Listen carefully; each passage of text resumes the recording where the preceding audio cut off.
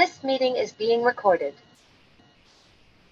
Okay. Well, everyone had a great week. And this is a packed Parsha. First of all, it's a double whammy, which is this year, because it's not a Jewish leap year, a lot of the Parshas get doubled up. So this week's Parsha has two. There's the Parsha of Acharay Mos, which talks basically about the what happened in the temple on Yom Kippur. And then there's, I would say, what today is much more practical, the famous Parsha Kedoshim. Now, Kedoshim means holy. So let's talk a little bit about the Parsha. There's a lot of really cool things here. So one thing that starts out is the beginning of Parshas Kedoshim has a lot. Parshas Kedoshim has a lot of mitzvahs. I think, there's 613 commandments in the Torah. I think about a tenth of them are in this Parsha. So there's a lot of information. And Rashi says at the beginning of the Parsha that these laws were taught as a gathering. Moses gathered the Jewish people together one day in the desert. And why did he make a special gathering? Rashi says because the majority of the essentials of Judaism are summarized in this week's Parsha. And the famous Chassam Sofer says that we see from here that to become holy, you need to be amongst other people. Judaism is a way of life that is a communal way of life. In fact, many of the commandments cannot be done if one is in isolation. Obviously, if one is forced to be in isolation, that is unusual and the exception. But that's why it's so important to be a part of a community. Consider yourself a part of the Jewish people. That's one of the bedrocks of Judaism. Now, here's an interesting idea, which I don't know if I'm not sure if it's how well it fits with, I would say, what a lot of current ways of thinking are, but I'll put it out there. So the Torah says, Kedoshim tihiyu, you should be holy. Well, the famous Nachmanides says here, what does it mean you should be holy? What kind of commandment is that? Like, how do you be holy? Sounds like a very generic thing. And the Torah doesn't give generic commandments. The Torah, when it asks you to do something, it doesn't just say, be good. The Torah says very specifically things. So Nachmanides says this actually is not one of the classic commandments. It's an overarching concept, which is Mikadesh atzmecha, make yourself holy, b'mutar lach, in that which is permitted to you. And he gives examples. He says, let's say someone gets a hold of a bottle of wine, the most kosher bottle of wine you'll ever find. But it gets drunk every night. So you may say, look, well, the wine's kosher. What could be wrong? Well, if you drink and you get drunk every night, or you drink and you act inappropriate, so that's something that it's not a specific commandment, but there's a commandment to have an overarching element of holiness, of loftiness, of a idea of transcendence. Another example we give is that, let's say someone buys the most kosher meat, and they stuff themselves with meat every night. Also, not something which would be so becoming. And this is a concept which has very far-reaching aspects, because a Jew always has to ask themselves, and really this is not, I don't think, exclusive to Jews, this way of thinking, but this is God and Moses addressing the Jewish people, and specifically the Jewish people are being asked, ask yourself a question. Is this something that I, as a Jew, and everything I represent, I'm going to do? This could apply to the workforce, it could apply how you're dealing with other people, how you carry yourself on social media. And a lot of times, you can get involved in something, and someone would say, hey, where does it say you can't do that? And sometimes there's things that it doesn't have to say it. It's just, that's the essence of who we are. And it certainly applies in relationships. If a person tries to throw the book at someone that they have a relationship with, and say, hey, where does it ever say that I have to do that? It's not going to be a very productive situation. Okay. Now here's a great one. So it says a famous thing, lifnei iver, which literally means in front of a blind person. Lo sitein mechshol. You should not put a stumbling block. Now, simply put, what does that mean? It means you see someone who can't see, say a blind person, and you put something on the floor, he won't see it, he'll fall. Sounds like a pretty basic decency. But all the commentators say it's much more than that. It means anytime you would cause someone to do something that they wouldn't know any better, and you could help them, and certainly if you proactively set them up, that's wrong. And that is something which really can come up all the time. We're responsible for chain reactions, and we're also responsible for not doing something when we could have done something. Now here's one of the hardest and most misunderstood mitzvahs in the Torah.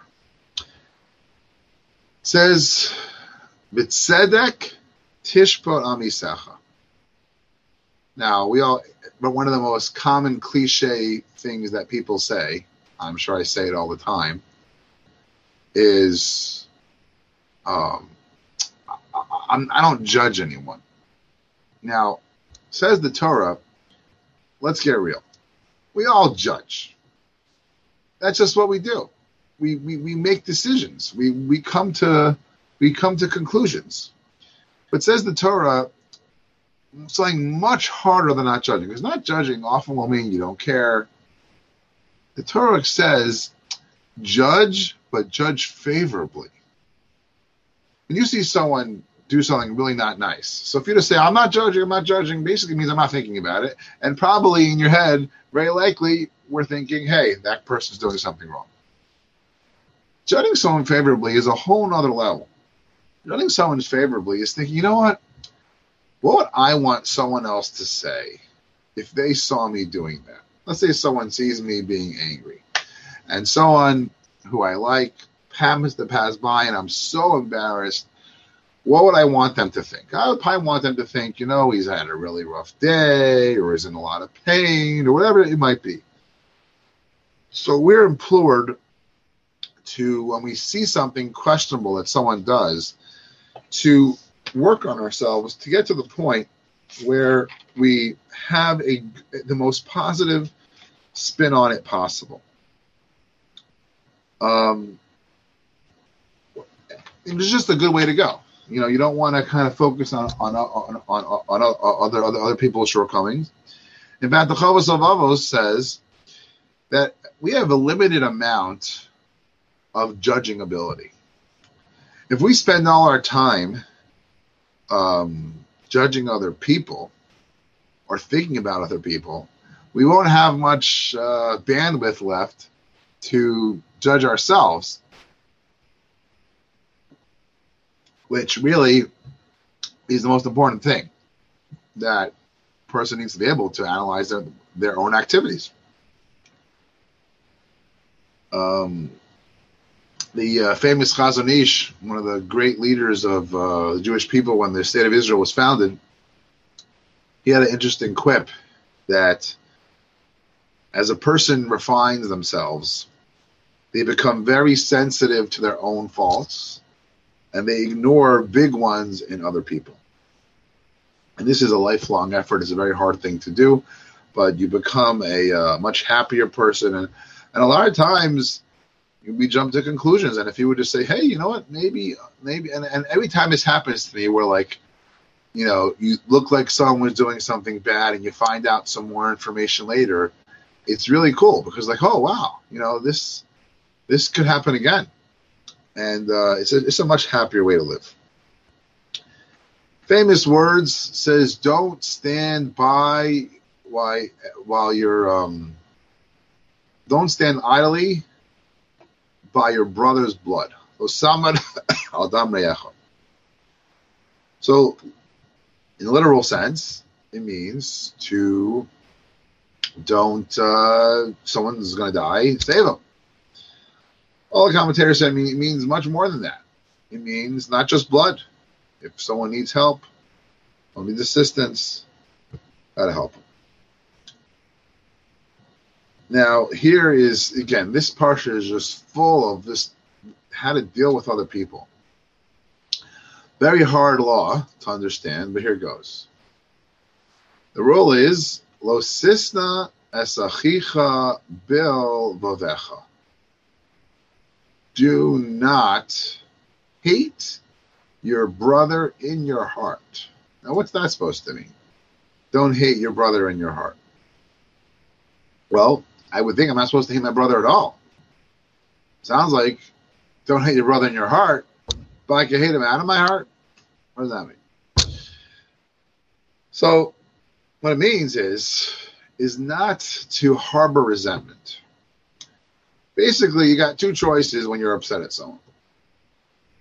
You could either think it through and forgive them. It's gone. You're not upset out of the heart, and you're not upset in the heart. You thought about it, you've forgiven them.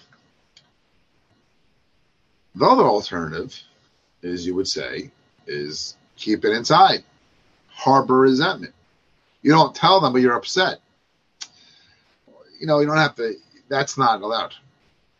Because we know what happens is, now this doesn't mean as soon as you're upset about something, you have to say something right away. No, obviously, it means that if you see that you're not able to get over something, and that you should find a way to talk about it and let the person know in a constructive way. And because ultimately, when you keep something inside, it never stays inside, and it always comes out at the worst possible times. So that's a hard mitzvah. As a rabbi who I talk to about a lot of things, and he's been pretty consistent. How you can't just let things fester. You gotta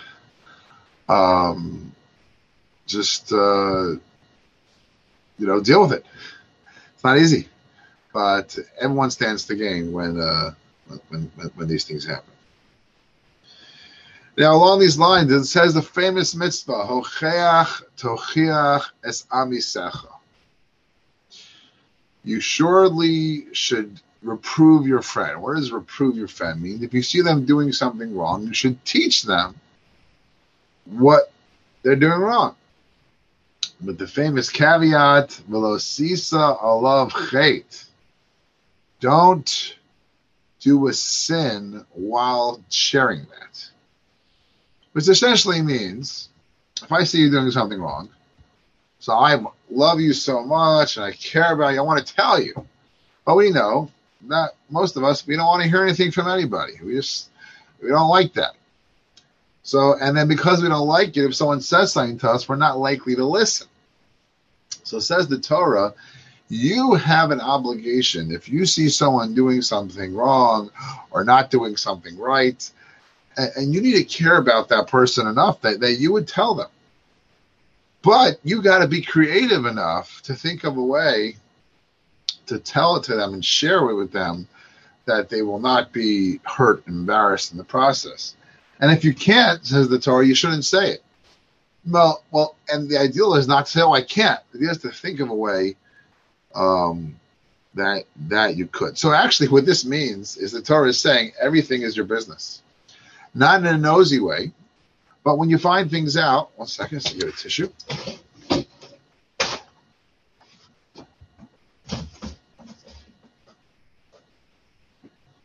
When you find things out, you could be apathetic, or you could care. And I can tell you, I've been involved in the Jewish community now for a while.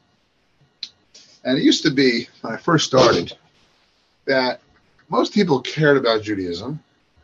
They maybe had different opinions about what Judaism was or what Judaism says. And what I'm finding today, and I know it's not just me, is that there's more, I would say, Jewish apathy. Which means, you know what? I don't have a problem with what you do. I don't really care what you do. In fact, I don't have an opinion.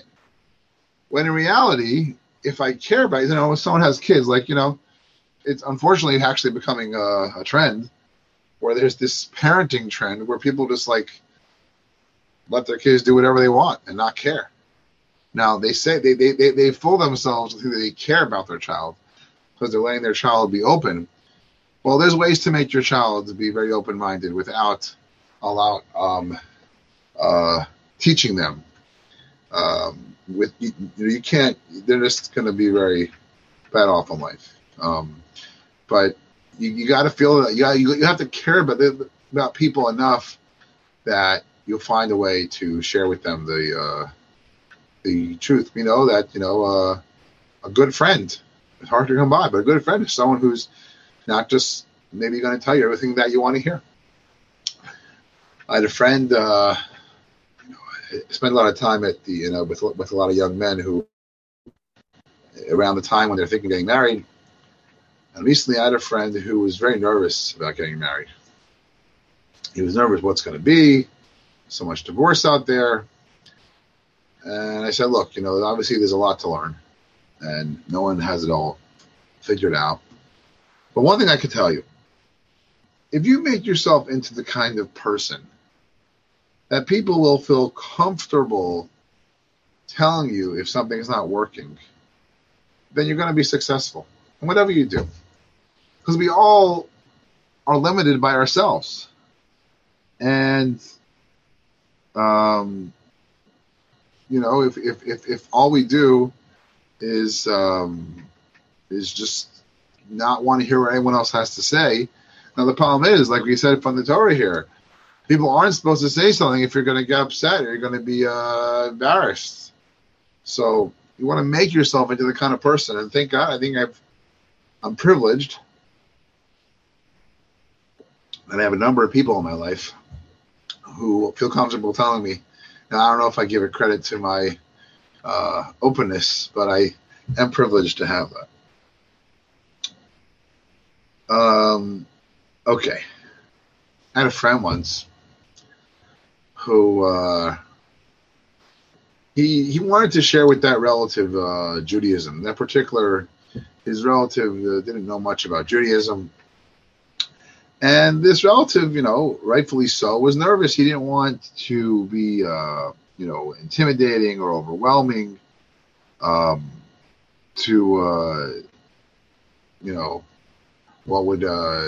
this family member.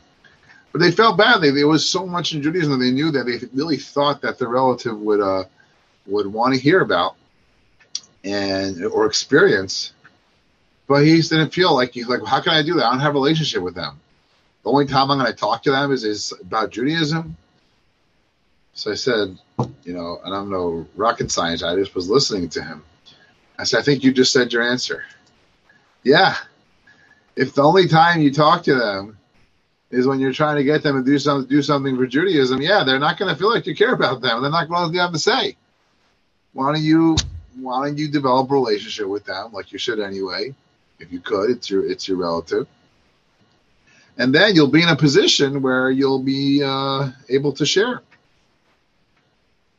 So that's what we got to do. Really, we got to develop. I was at a conference once. They were discussing people who were working in Jewish organizations, and people were trying to figure out who do you hire. There's so many people interested in working, and he said that number one criteria, because there's so many aspects of people that sometimes they're good, sometimes they're bad. The one thing he said for sure is that you gotta love people.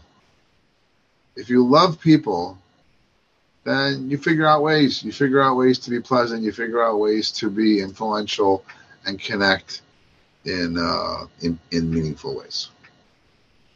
Now, here comes one of the most famous lines in the Torah. In fact, many other religions also focus on this a lot. Yohavta L'reacha kamocha. Love your neighbor as yourself. Famous. Hillel said it a little differently in the Talmud. Don't do unto others what you wouldn't want done to yourself. Do to others what you will want done to yourself. It's a beautiful idea, but it's a very difficult idea. I mean, we're hardwired, rightfully so. God made us this way, so we will survive. That we care about ourselves the most. I mean, if anyone's honest, that's okay, and that's appropriate, you know. And there's concentric circles. A person should care about themselves and their immediate family and going out. You care about everybody, but that's natural and that's healthy. So what does it mean to love your neighbor as yourself? First of all, what does it mean? And how is it possible? So a couple of points on this.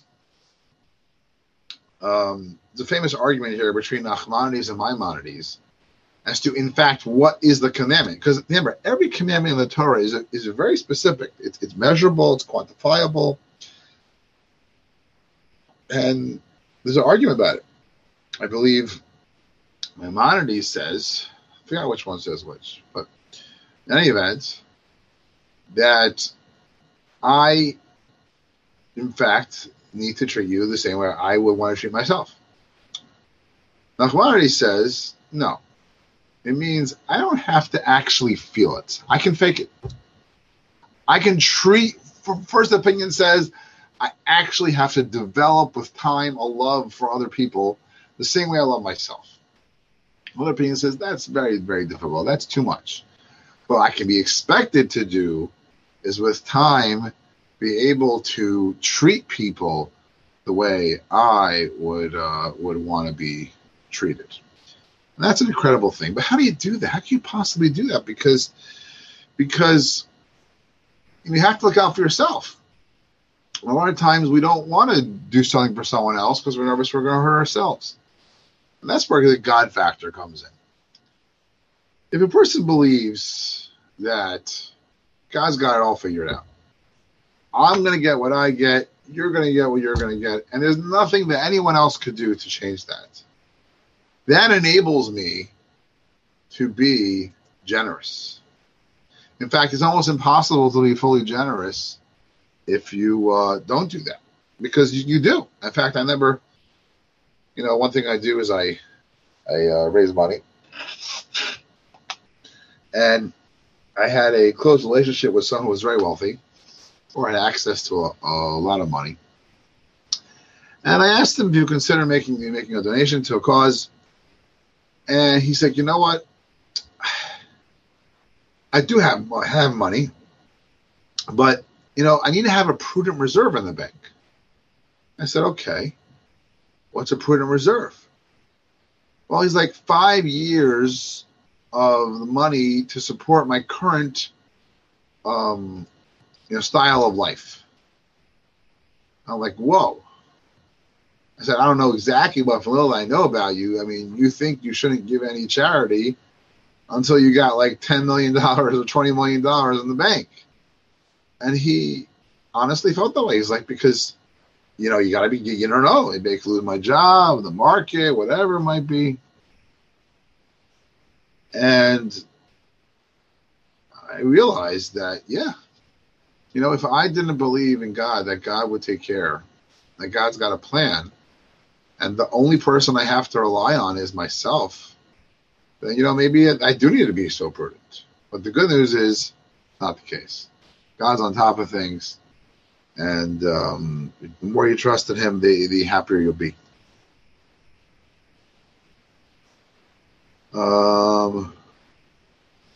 So we have time for maybe one more idea. Okay. It says an idea called V'chai Bohem. A person is supposed to live in the Torah. Live with the Torah. What does that mean? Well, simply put, we say the purpose of living, the purpose of the Torah is to live in an exalted fashion. Well, for many years, Jews had to give up their lives all the time. It was a common thing. And that was the way they sanctified God. They sanctified God, they sanctified the Jewish people with their life. Today we have the privilege, despite all the challenges in the world, we, generally speaking, have freedom to do what we want in happiness, in prosperity, in comfort. And we have the privilege to do that. We have the privilege to do things that our ancestors had, even not that long ago, had to do under tremendous, tremendous pressure. And it's such a privilege that it's hard not to take for granted. But we don't want to take that for granted. And, one of the great ways to do that is like many of the ideas we spoke about tonight. The way you treat other people. You just become a happier person. You're able to operate in Judaism and how you deal with people. And as always, one of the most important times to do this especially is on Shabbos, because it says there's nothing that keeps a blessing like peace. A person can have all the wealth and talents and accomplishments in the world, don't have peace, then you can't enjoy it. And it's just, life could be miserable. So we got to work on all these things. Have a great Shabbos. And wherever you are, thanks for listening.